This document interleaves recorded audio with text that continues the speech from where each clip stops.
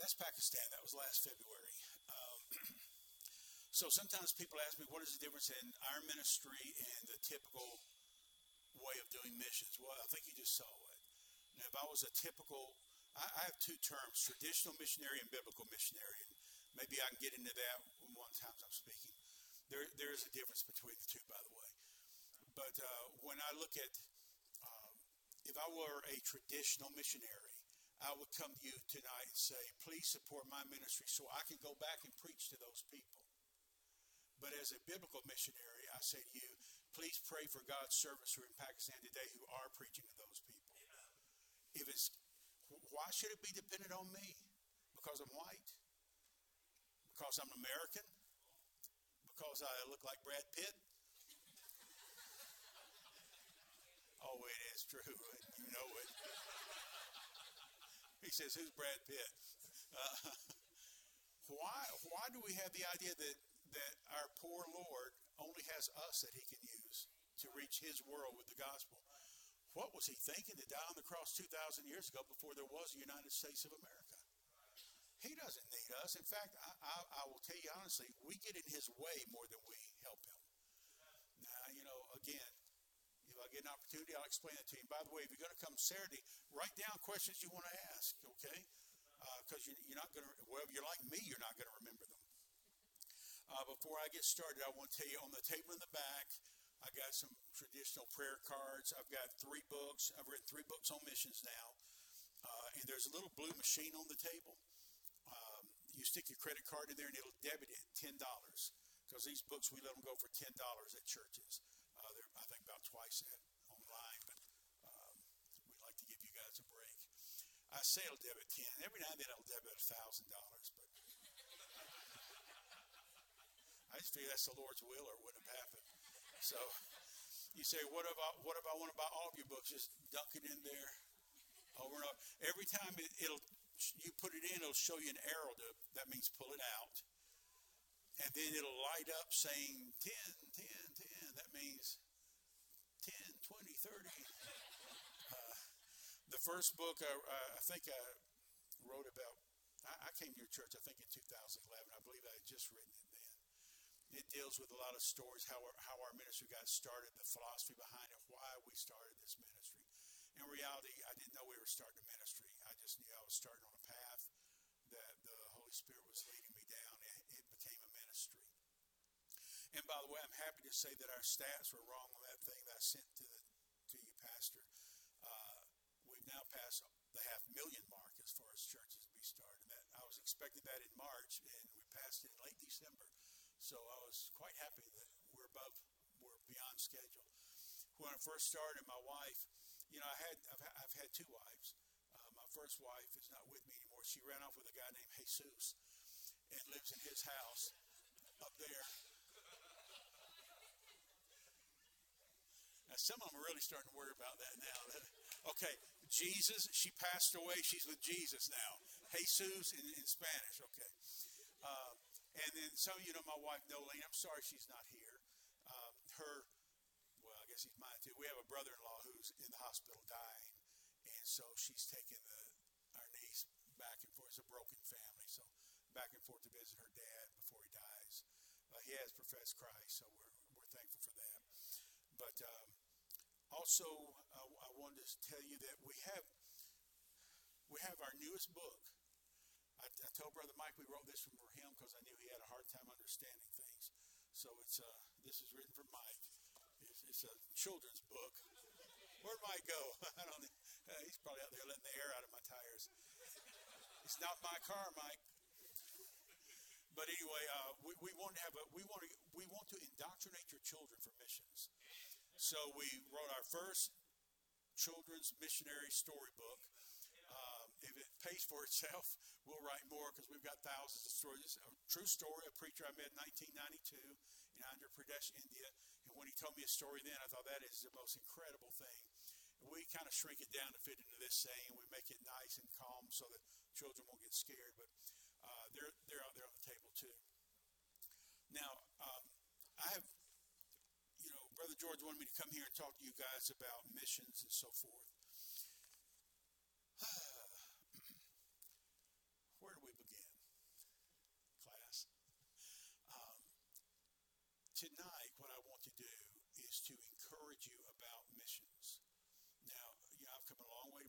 Brother Tim is too. And by the way, I'll do a lot better job than he'll do at it. But if he really wants to be good, he's got to lose more hair. He's working on it, but he ain't there yet. You know. When I became a man, I put away childish things. But y'all have come for nothing, and we have come for nothing if we cannot educate you on missions and encourage you and inspire you. So that's my hope to do that. First of all, I hope to be a blessing to the Lord. And second of all, to you all, his children. I'm 67 now. I know. I look 37, but I'm 67 years old. And more, I just lost my dear brother a month or so ago. Lost a wife, lost both parents, lose friends all the time. I have another friend I'm expecting to lose any day now. I mean, good night. How long are you going to hang on? But,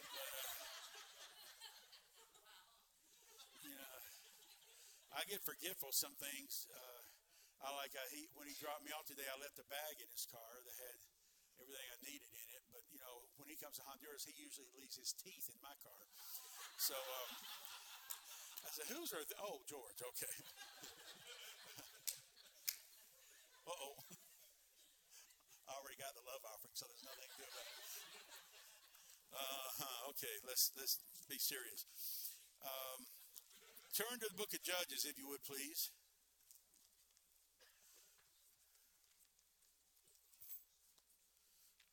Man, I couldn't find Judges. I am getting old. Folks, if I don't remember you, please, I'm not trying to be conceited. I just don't remember. Okay? It's getting bad. So I quite often now lose my way in the middle of whatever I'm talking about. So just bear with me if that happens. But I'm getting old, and I think my brain is older than the rest of me. Please don't let me leave my phone here tonight. I just tell everybody that. Oh, I know what I was trying to tell you. I've got magazines on the table. I know a lot of you probably already get it, but they're free. That's the only thing on the table that's free. If you'd like to have one, take it home with you. Sunday, I'll have some sort of a sign-up for you if you'd like to get it on a regular basis, quarterly, either by mail or by email. We have some pictures on the table of some of our preachers that I'll discuss with you during Sunday school and the Sunday night service. I'm not going to get into it tonight. So just look at them and walk away. That's what most people do anyway. We have some pictures of some of our children's feeding centers back there just for you to look at. I'll get into all that on another day. Tonight, I just want to talk about missions. Judges chapter 7 actually follows Judges chapter 6, believe it or not. You have a man named Gideon. I'm going to tell you a story that you already know, but let's see what we can learn from it, if anything at all. In Judges, you find that Gideon and his people were being handicapped, being attacked, and so forth by the Midianites and some of the others that traveled with the Midianites. Who were the Midianites? The Midianites were the descendants of Esau, or some of the descendants of Esau. They inhabited, so they were sons of Abraham as well. They inhabited southwestern Arabian Peninsula, along the Arabian Gulf, all the way down to the country of Yemen. Every year they would come up as Bedouins, as they were. Bedouins means they traveled on camelback or foot or whatever. They weren't sedentary so much. So every year, at the end of the harvest season, they would come up to Israel. They would attack Israel to steal the wheat harvest. After they had gotten the wheat harvest, then they would do a U-turn and go down into eastern Egypt, which is really the Sinai Peninsula. And there they would invade them as well and steal their wheat harvest. Then they would go back up to northern Israel, and there they would try to steal the barley harvest. Once they got it, they'd turn around and go back home for 9 months and live off what they had stolen from everybody else.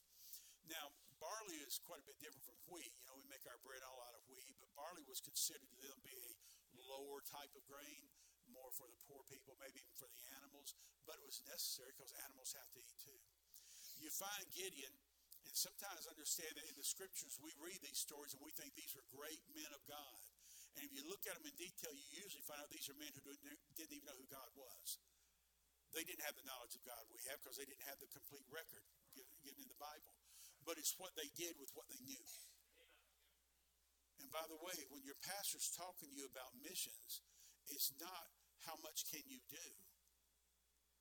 It's what you do with what you have. How much do you accomplish? All my life growing up, the goal of every independent Baptist church, it seemed, was to see how many missionaries we can support. So instead of giving them $50 or $100 a month, they'd give them $10 or $25 a month because it stretched the money out. And somehow pastors sometimes we kind of wear a little prideful attitude because, well, we support 450 missionaries. How much you give them? Oh, you give them $10 a month each. Well, I'm sure they're thankful for the $10. But what is your goal? Is it to see how many men you can help on the field? And by the way, at $10, you didn't put them on the field. You bought them a hamburger at McDonald's while they were on their way. But thank God for that, because some of us really like McDonald's hamburgers. But our goal shouldn't be how many can we get there, but what are they going to accomplish once they get there? You say, well, we have no way of knowing. Then why are you supporting them? The scripture says, know them who labor among you and over you in the Lord. The scripture says, don't lift up any man too quickly. Don't lift up a novice, because he'll be filled with conceit and he'll fall. And I see it all the time. You see, well, they came by and they had a lovely family and they had this great burden for Zimbabwe. Why do they have a burden for Zimbabwe? Well, they went there on a mission trip. Well, if you love the Lord, how can you go on a mission trip anywhere and not get a burden for the people? Did you know that 43% of all independent Baptist missionaries who start on deputation never finish it? 43%. Some of them don't figure that out till they're in their third or fourth or fifth year of deputation, and churches like yours have been writing them a check every month. It never got to the mission field. You say, well, that's between them and the Lord. No. You're a steward. That's between you and the Lord. I'm here to tell you, and I'm sure Tim can tell you the same thing. I'm trying to lay up rewards in heaven. I'm not a teenager anymore, so that's not an imaginary concept to me. It could be tonight. It could be tomorrow. Lay not up for yourself treasures on earth. Lay them up in heaven. You say, is that the only reason you serve the Lord? No, but if it was, it's a good enough reason.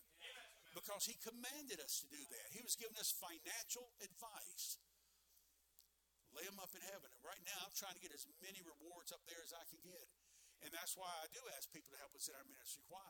Because Paul said to those who donated to him that they are laying up treasures in heaven because of their support for him. What he does goes to their account also. You say, what does your wife do in the ministry? Doesn't matter what she does. Whatever I do goes to her account. She's my wife. She's with me 100%. Look, I'll never be rich on this earth. I don't care. Who cares about that? As long as I got 5 meals a day, that's all I care about. I want to be rich up there. I don't know what you can spend your wealth on in heaven, but there's got to be a reason he wants us to have it. Maybe because he doesn't want to have, maybe he's having to feed everybody else that didn't lay up any treasures, and he appreciates somebody comes along that has a bank account up there. Look, if you're going to support missions and support somebody who's doing something, you say, how do I know what they're doing? Ask them. You take a 23-year-old guy fresh out of Bible college and all he ever did was drive a bus and teach a Sunday school class, but you're going to support him to go to a country that speaks a language he's never learned, to plant churches which he's never done here? Right. Why do you think he's going to succeed? Right. I mean, what kind of imaginary world do you live in? They're not going to succeed. They're going to fail. And most of them do. 43% never get out of the mission field, to the mission field, but they're called missionaries. Why? Because we call anybody a missionary who wants to get paid full time to serve God. You used to be a missionary and a guy who goes to the jails to preach.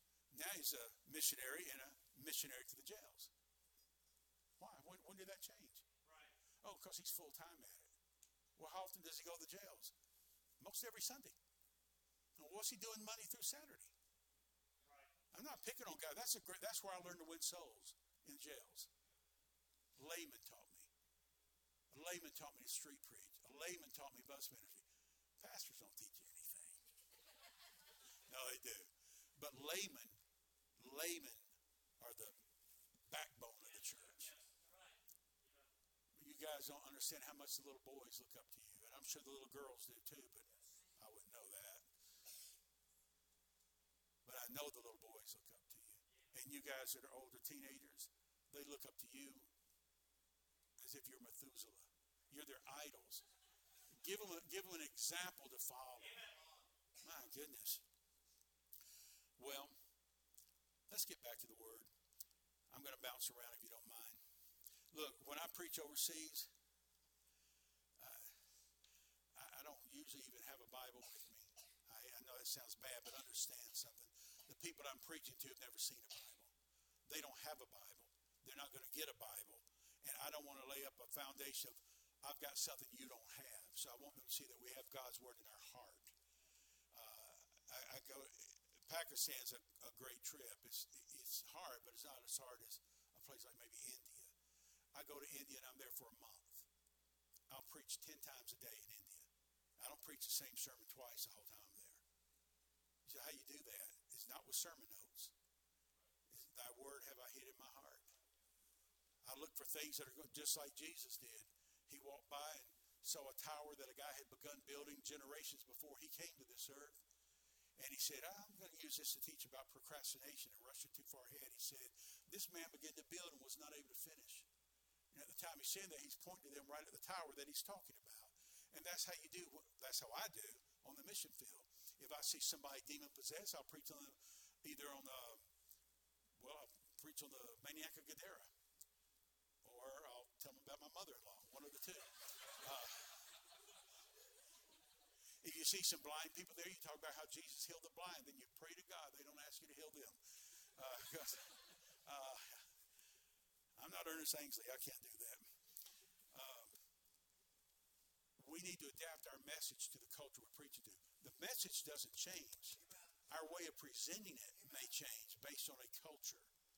Like there's many, I would never, when I go into the Middle Eastern area, I would never walk up to a man and say, if you were to die today, do you know for sure you'd go to heaven? My goodness, I'd have a knife across my throat before I finished the sentence. Because they would take that as a threat. So you have to learn how to deal with the culture you're in. That's what Paul meant when he said, I became all things to all men so that by all means I might save some. Yes. Paul didn't go as a Jewish missionary. He went as one of them. He learned to eat their food, to dress like them, to talk like them, and to become one of them. And that's what missions really is about. So why do these guys go to the mission field and fail? Here's one reason. Because God didn't call them. But we thought God called them. No. There's a difference between a call and a burden. Yes, sir. If you love the Lord, you're going to get a burden for every... People ask me, what's your favorite country? Wherever I'm at the moment. I have a burden for where I'm at. But when I move on to the next country, the burden for India now can outweigh my burden for Pakistan. But my call to missions is never affected. You're either called or you're not. So you say, well, what about these guys that go and come back? They're doing the right thing probably. At least they went. At least they tried. And when they got there, they realized, hey, I don't think this is what God had for me. Well, bravo for you. You gave an effort. Good for you. But wouldn't it have been great if somebody had taught them before they ever went there? Right. You know, right after World War II, America sent over 3,000 missionaries to the Philippines. Why? Clark and Subic Bay. Soldiers were there. They got a burden for the Filipino people. They went to the Philippines. 25 years later, there were only 300 out of the 3,000 still there. Why? Because the rest of them realized, that wasn't a call. That was just a burden I had. And there's Filipinos in America, so I could just stay there and witness the Filipinos there. By the way, I hear people all the time, oh, I feel God wants me to be a missionary to the Jews, but, Israel won't let me in. Well, there are 89 countries on this planet that has Jewish people living in them. There's several hundred of them, or really several thousand of them living in Tehran, Iran. They've been there since Nebuchadnezzar. Some of them we support as national preachers. Not only to their own people, but to the Iranian Muslims also. Well, why don't you sit in America? Because you can't go over there as an American. That's why. So our battle plan has always been, well, if I can't go there, then we'll just forget about that part of the world and concentrate on Mexico. Is that what God told us to do? To forget about the rest of the world? As you're going into all the world, yeah, they don't want you there, just go somewhere else. Isn't that what he said right before he left the earth? No. He said, but if we can't get in, we can't get in. Then work with those who are already there. They're not trying to get in. They're there. All you got to do is make sure they're doctrinally sound, morally pure, have experience. They're experienced church planters. They are experienced disciples of the next generation of preachers. You say, well, how can we know that? Well, that's where you use people like Tim or like me. That's our job. We find these guys. We make sure they're okay. We hold them accountable. And then we present them to you saying, hey, you want to support a guy in this country? I look on your missionaries map. Hey, you don't have anybody in Oman. You don't. I'm not saying about you. I'm talking about churches in general. We don't have anybody in Yemen. We don't have anybody in the United Arab Emirates. We don't have anybody in Libya, in Algeria, Tunisia, Mauritania, Chad, Ethiopia, Egypt. Why is that? Because we're sending them all to Brazil, Mexico, Philippines, and Great Britain. That's where the majority of our independent Baptist missionaries go. 70% of them go to 5 countries. Brazil, number 1, Mexico, number 2, Philippines, number 3, Great Britain, number 4, and Canada, number 5. That's where we're sending our missionaries. Because nobody in Canada or Great Britain has ever heard the gospel, evidently. They don't know who Jesus is. They don't have a Bible, so we have to send missionaries there. Now, that's where God tells you to go. Go lickety-split. Get over there and get the job done. But don't get there and tell us how hard it is to start churches, how hard it is to win these people to Christ. My goodness, it was they who led us to Christ a century ago. Gideon is told by an angel of God, Gideon, I got to hurry up now. I get sidetracked real easy. Another part about losing your mind. Gideon is in the wine press, as Scripture tells us. He was threshing his wheat or his barley at the wine press. Well, let me tell you something. You don't do that. That's not how it's done. When you thresh your crops, your wheat, your barley, whatever, they have a blanket or so on the ground, and they beat the stalks like this, and the kernels fall off. Sometimes the captains and lieutenants fall off too. They pick up the blanket and they do it like this, and the wind blows and the chaff gets blown away and the kernels of grain fall down to the bottom. They'll repeat the process several times. Now, it's usually done on top of a hill, by the way, because that's where the wind's blowing. A wine press is a rock structure that they put the grapes in, and then they put a grinding wheel or the feed or whatever to mesh it out. You're not going to thresh your wheat in a wine press unless you like wine that tastes like oatmeal. And I don't know if that tastes good or not because I don't drink wine. So, is it that way, Pastor? Okay. Oh, my goodness. The angel of God appeared to him and said, Gideon, mighty man of valor. And Gideon was shocked. He said, are you talking to me? I'm from one of the lowest tribes of Israel, from one of the lowest families. I'm the youngest one in the family. Are you talking to me? God sees what he's going to make out of you. We see what we have made out of ourselves. So when you sit there sometimes and think, well, I could do this for God, but I don't really know if I can do it. You can do anything God created you to do. You just don't know yet that he created you for that purpose. You found that out by trying to do it. You know how you learn to walk? One step at a time. There's so much we could do for the Lord if we just made an effort. So he said to Gideon, you're a mighty man of valor. I want you to call the armies together. So that brings us to chapter 7. Then Jerubbaal, who is Gideon, and all the people that were with him rose up early and pitched beside the well of Harod, so that the host of the Midianites were on the north side of them by the hill of Moreh in the valley. You can look that up. You can Google that and see where all this took place if you want to. And the Lord said unto Gideon, the people that are with thee are too many for me to give the Midianites into their hands. Why? Lest Israel vaunt themselves against me, saying, mine own hand hath saved me.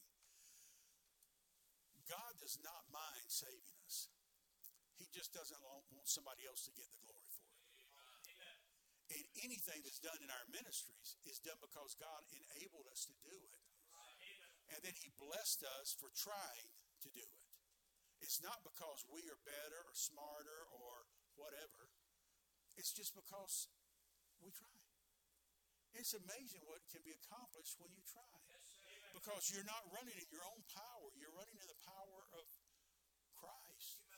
Jesus said, all power is given unto me both in the heavens, the universe, and on earth. How much power is in the universe? We have no idea. Man can't even compute that.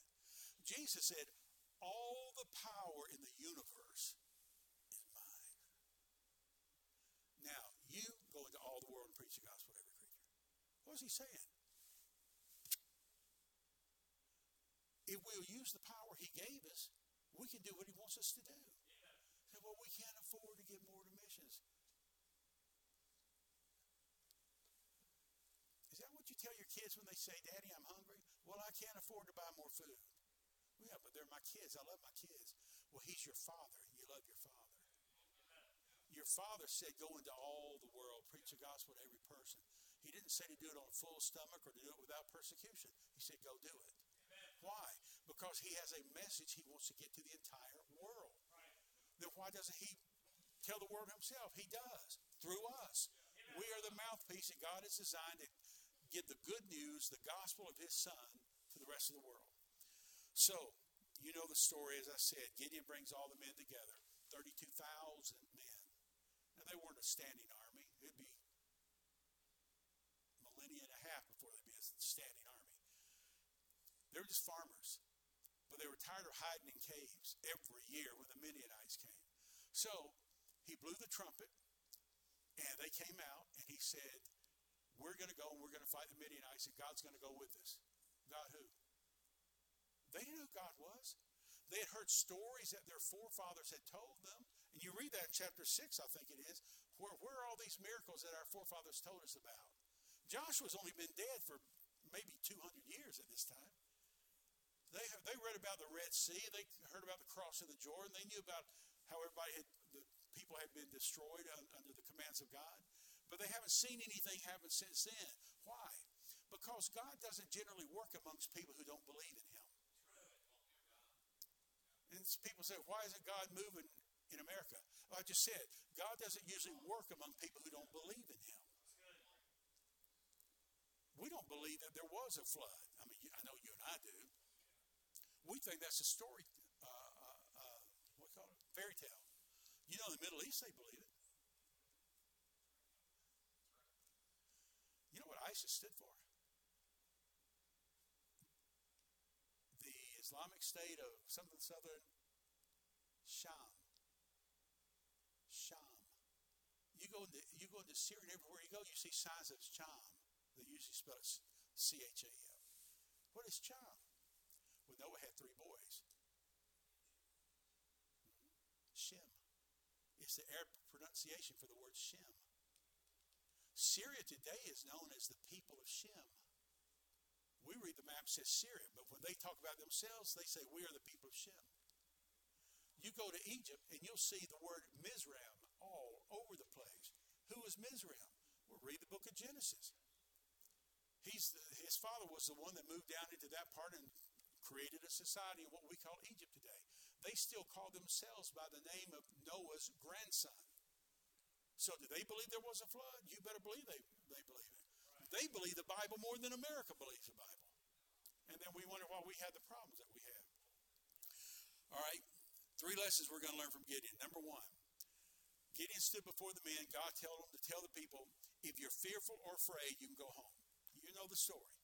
So Gideon stood there and he said, okay, God said, anybody who's fearful or afraid, you go home. I don't know the difference in fearful and afraid. They sound like synonyms to me, but that's what the scripture says. Maybe one of them had a little bit more ping to it or something. I have no idea. Gideon was not the first general in history to make that speech, nor was he the last. Alexander, they say, did that on some occasions. Julius Caesar did that with his troops before they crossed the Rhine to go into Germany. They would gather the troops out and say, if you're afraid, you don't have to go. Just go on home. The rest of us will go. We'll take care of it. That's psychological encouragement for your soldiers, because even though they're afraid, they don't want to be the one who steps out and walks away, because they don't want everybody else looking at them and calling them girly boy or whatever they would call them in that day. So when I continue to stand there, even though I'm really 3 miles down the road already, then the guy standing beside me say, well, John's not afraid. Why should I be afraid? So it's a psychological thing, but God had a purpose for it. He really was trying to weed them out. If you guys are afraid, go home. And 22,000 men went home. Good grief. Why? Because they gave out. They gave out before they ever even got started. They're those 43% missionaries who never make it through deputation. They gave out before they ever got to the field. And sometimes in churches, the pastors will say, we're going to take up pledges for our missions program. And you want to write down a big number, and you finally settle a number, but then you never give it. Or you give half of it, or you give 10% of it. Why? Because you gave out. You realize that you had other bills, and they had to be paid. And so, I mean, if I don't take care of my family, I'm worse than an infidel, the scripture says. So I can't really give the missions like I wanted to. I can't even really give my tithe like I wanted to. But Lord, you know I wanted to, but I'm just going to kind of give out. But I'll do it later. I'll do it later. I'll make up for it. Don't give out. Those guys went home, and they had nothing to talk about to their grandchildren except what cowards they were. So God looks at Gideon and said, 10,000 guys, you still have too many. So he tells Gideon, go on a march. Well, he goes on, again, you look on the map and see where it took place. He goes on a march through the desert. And when the men get to a spring, which is still there today, obviously, they jumped in, more or less, and began just gulping the water down. But 300 of them brought the water up to their mouths and lapped it like a dog laps, the scripture says. After they had finished drinking, Gideon has them all stand aside, and the Lord said, okay, we're going to separate these men. Tell everybody who lapped like a dog to stand over here, and the others stand over there. So 300 guys went over here. And Gideon probably thought, that's 300 more guys I'm going to lose now. And God said, tell the guys who didn't lap like a dog to go home. Why? Why did they have to go home? They were willing to fight. They were willing to go on what was a suicidal mission as far as they were concerned. They didn't give out when the opportunity presented itself, but they did give in. You say, did they give in to sin? Nope. Had nothing to do with sin. God made our bodies to desire water when we get hot and thirsty. He brought them to water. He said, drink, and they drank. They did nothing wrong, but they weren't good soldiers. They weren't paying attention for the shrubs and all the foliage that was around them where they could be. The enemy was literally on the other side, not of a mountain, but of a hill. An army so large they couldn't count the number of men, the number of camels, and so forth. And any army like that, you guys know, are going to have scouts all over the area. And their scouting teams could be bigger than Gideon's army is. They gave in to a natural desire. Thank you, that's the word. And for that, they didn't get to go. That's 300 men that are going to sit down with their grandkids one day and bounce them on their knee and say, what bedtime story do you want to hear? We want to hear about Gideon. Well, I've told you that before. Let me tell you another story. They lost bragging rights because they gave in. You know, 10, 12, 15 years ago, there was a movie called Kingdom of Heaven about the Crusades, where the city of Jerusalem was attacked. The king of Jerusalem was going to fight against Saladin. And Saladin urged them to come out to war, and they took the bait. They went out and they prepared for what they thought would be a 3-hour venture to go out there, whip up on Saladin, and come back in. We'll have supper tonight with our wives and kids and our wine with the oatmeal in it. That's probably what they were thinking. They went on a 3-hour journey that lasted 3 days, almost like Gilligan's Island. I never thought about that till just now. That's pretty good. A 3-hour tour. That's pretty. Yeah, that's in the Bible somewhere. It's not Gilead, it's Gideon. Okay. Anyway, what happened was they didn't come back for 3 days, so the survivors in Jerusalem went out looking for them, and they found their bodies, how they had been decapitated and so forth. Piles of head here, piles of bodies here. And the sun was so hot in the desert that many of these soldiers who wore chainmail, their flesh had literally melted into the chainmail. That's how hot it was. They were there for 3 days without water, while Saladin and his troops were just guzzling it down. They didn't have to fight to defeat the battle. Those guys were already dropping dead, falling off their horses dead. That's the same area Gideon marched his men through. So obviously, when they got to the little brook there, or little pond, whatever you call it, they were thirsty. They didn't give out, but they gave in. Now, are you going to give in? When God gives you an opportunity to serve Him, are you going to give in to a natural desire? You know, some guys quit the ministry because they fall in love with a girl. Is there anything wrong with falling in love with a girl? No. That's how God made us. But He didn't make us so that we could fail to do what He wanted us to do. They gave in. And then finally, you know what happens? Gideon and the boys are getting ready to go to battle. They're around their campfires. Gideon's in his tent, scared, didn't know what to do. The guys outside are writing notes home to their wives. Honey, I miss you. I miss the kids. I may never see you again. Scratch that out. I know I'll never see you again. I hid all the money by the juniper tree in the backyard. It's in an oil-soaked bag. You take care of the kids, but don't you let that guy next door get 1 penny of that. They finish all their letters. He said, here, in case I don't make it, give this to my wife. And he says, well, in case I don't make it, you give this to my wife. And this guy said, you're both crazy. Neither one of you are going to make it. We're all going to be dead in a few hours. So what are they writing these notes for? Gideon is afraid, and God says to him, Gideon, if you're afraid, crawl over the hill, sit outside the enemy camp, and listen to what they're saying. And if you're really afraid, take your armor bearer with you. So here's Gideon, big, strong, mighty man of valor, leader of the forces. He's scared to death. But if he takes his 15-year-old armor bearer with him, everything's okay.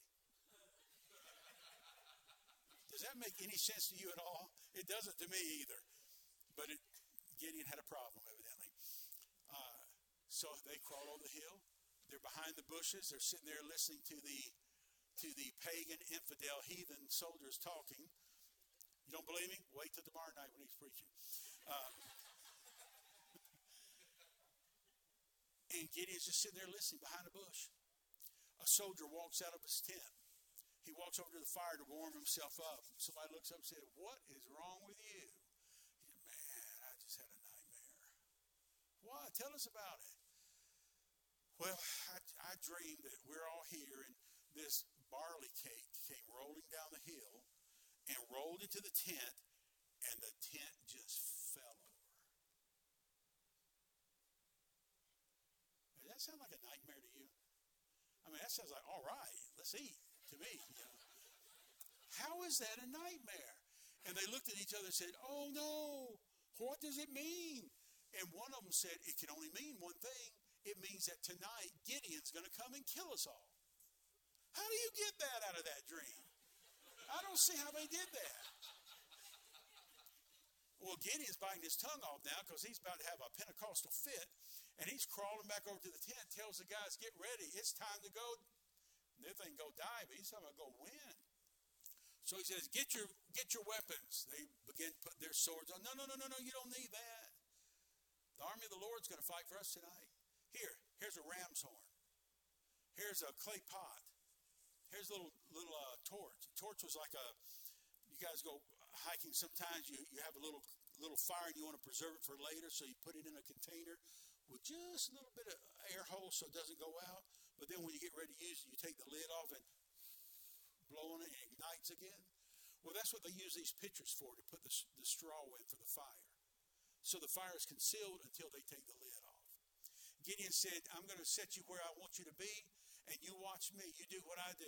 Yeah, that's exactly what your pastor says to you all the time. He doesn't say, go soul winning. He says, I'm going soul winning. Come watch how I do it. That's a little thing called leadership. And if you don't do it that way, then you're not leading. You're just coasting along, expecting everybody to learn through osmosis what it is they're supposed to do. So Gideon blows his ram's horn, and every society used the ram's horn as a military tool, so they knew what that was. Armies are upon them. They cracked the clay pot in front of them. When they did, the oxygen ignited the fires. They saw sparks of fire coming down the hillside. They all ran out, thought the enemy was upon them. They drew their own swords and killed themselves. Years later, there were 300 men in Israel that got to put their grandchildren on their knees and tell them how they went out one night with Gideon and whipped up on those Midianite boys. And their grandkids looked up and said, "Granddad, did you really do that?" "Yes, I really did it. I was right there beside Gideon the whole time. He was shouting the sword of the Lord in Gideon. I said the sword of the Lord in Gideon and Abu Bakr or whatever. He threw his name in there. Why? He didn't give out. He didn't give in. And when it came time for battle, he didn't give up. He did exactly what he was there to do. And because they were obedient to God, God brought a great victory as a result. God spoke to one man and said, "You're a mighty man of valor. I want to use you to do something." He gathers a bunch of men together, and then they all act as one man. Your pastor has a vision for your church to expand your emphasis for our great Lord around the world. You already do all you can do here in this area, but this is an area, and we got the world out there. And he has a vision that God is putting on his heart, burdening him about how can we do more, how can we do better. And I think that's extremely commendable.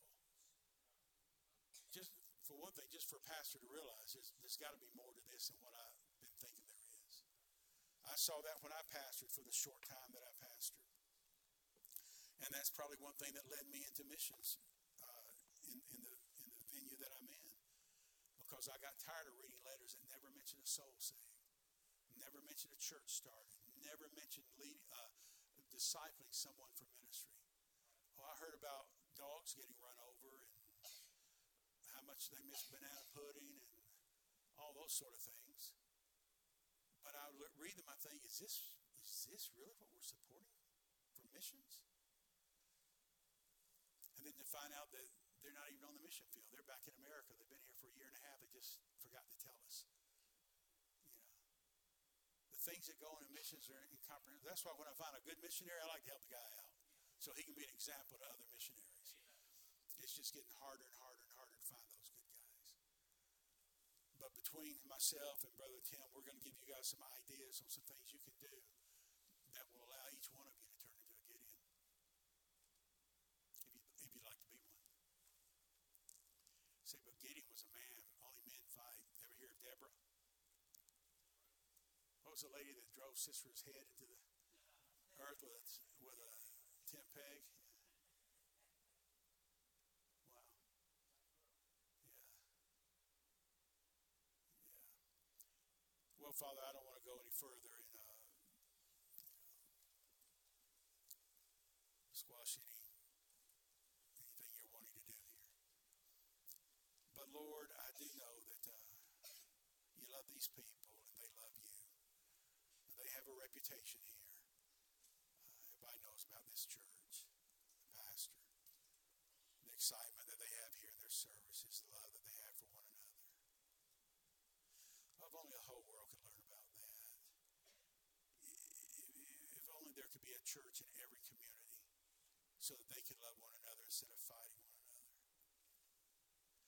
Lord, please work this week, if you don't mind, and put within the hearts of these people here an understanding. Let it be clicked on in their minds to realize, even though they may find themselves on the threshing floor or the wine press, you've got something for them to do.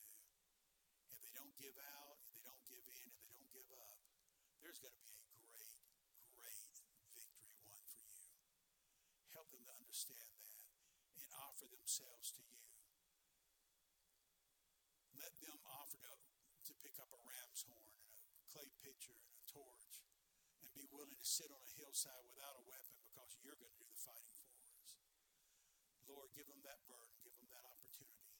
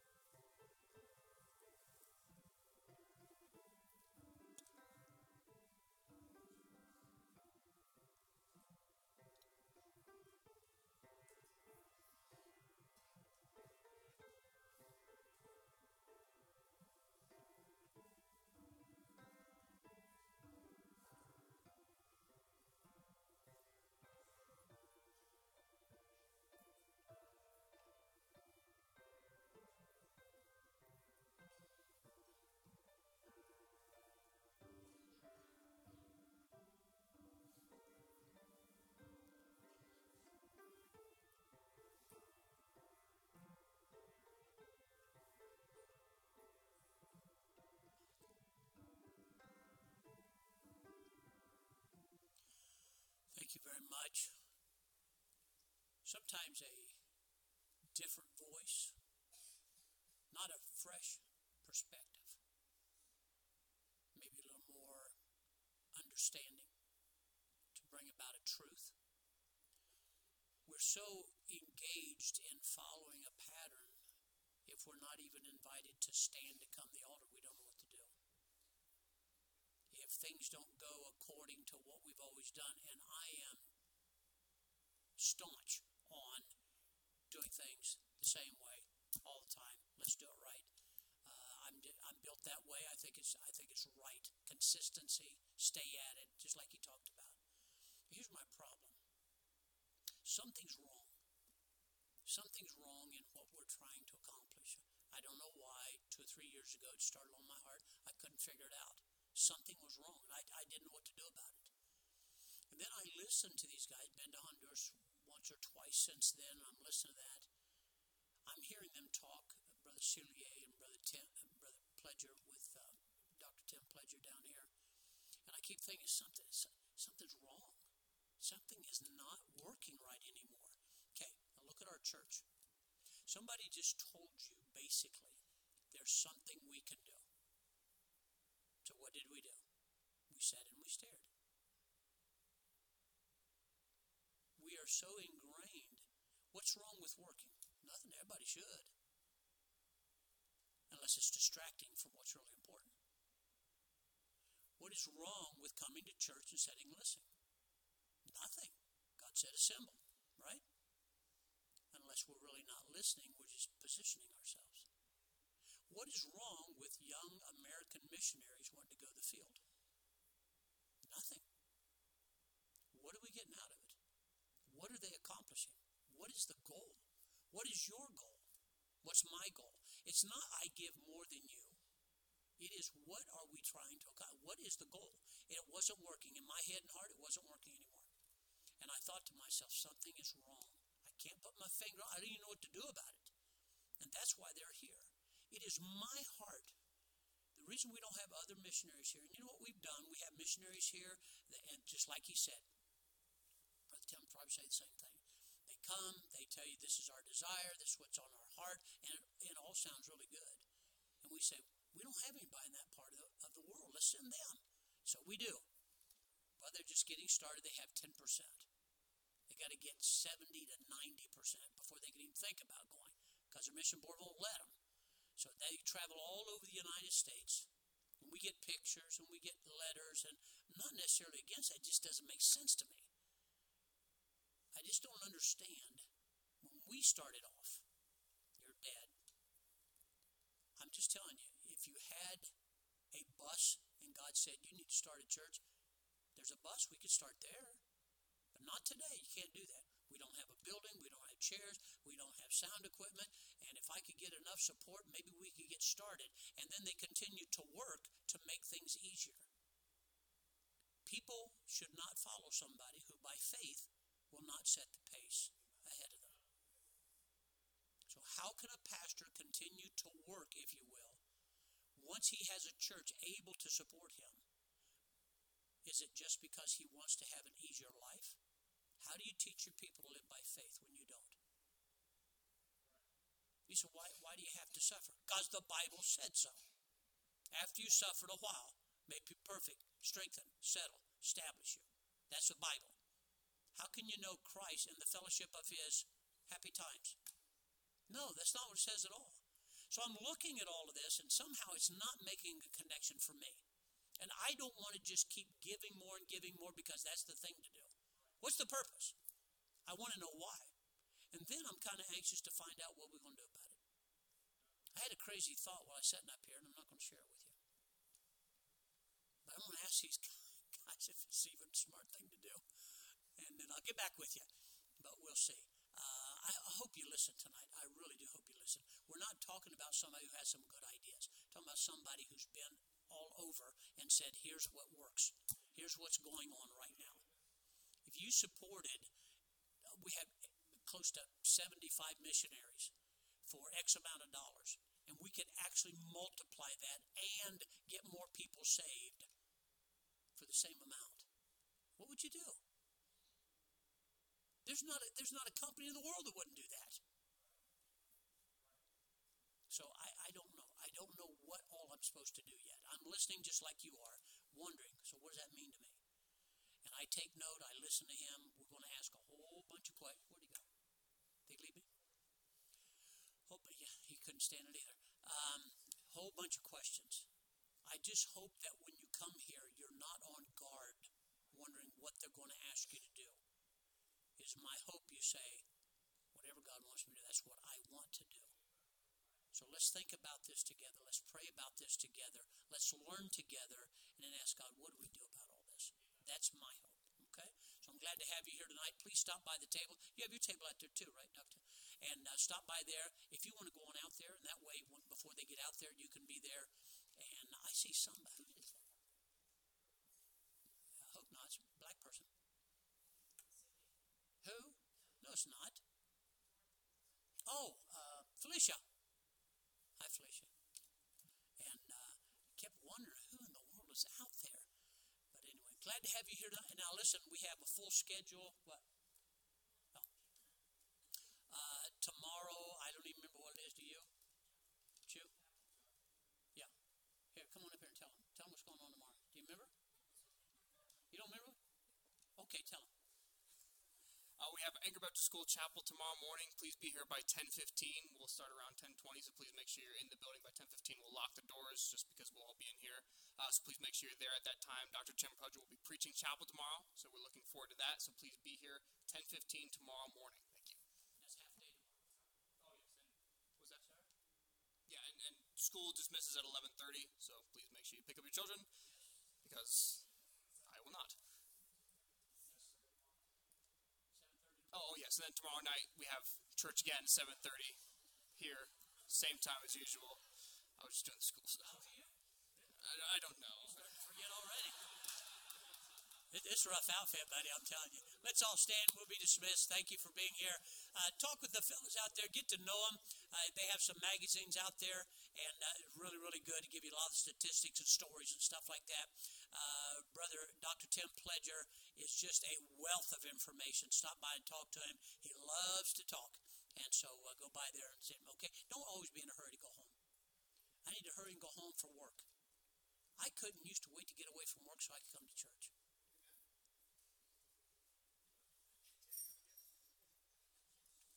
What, Sam? What'd I say?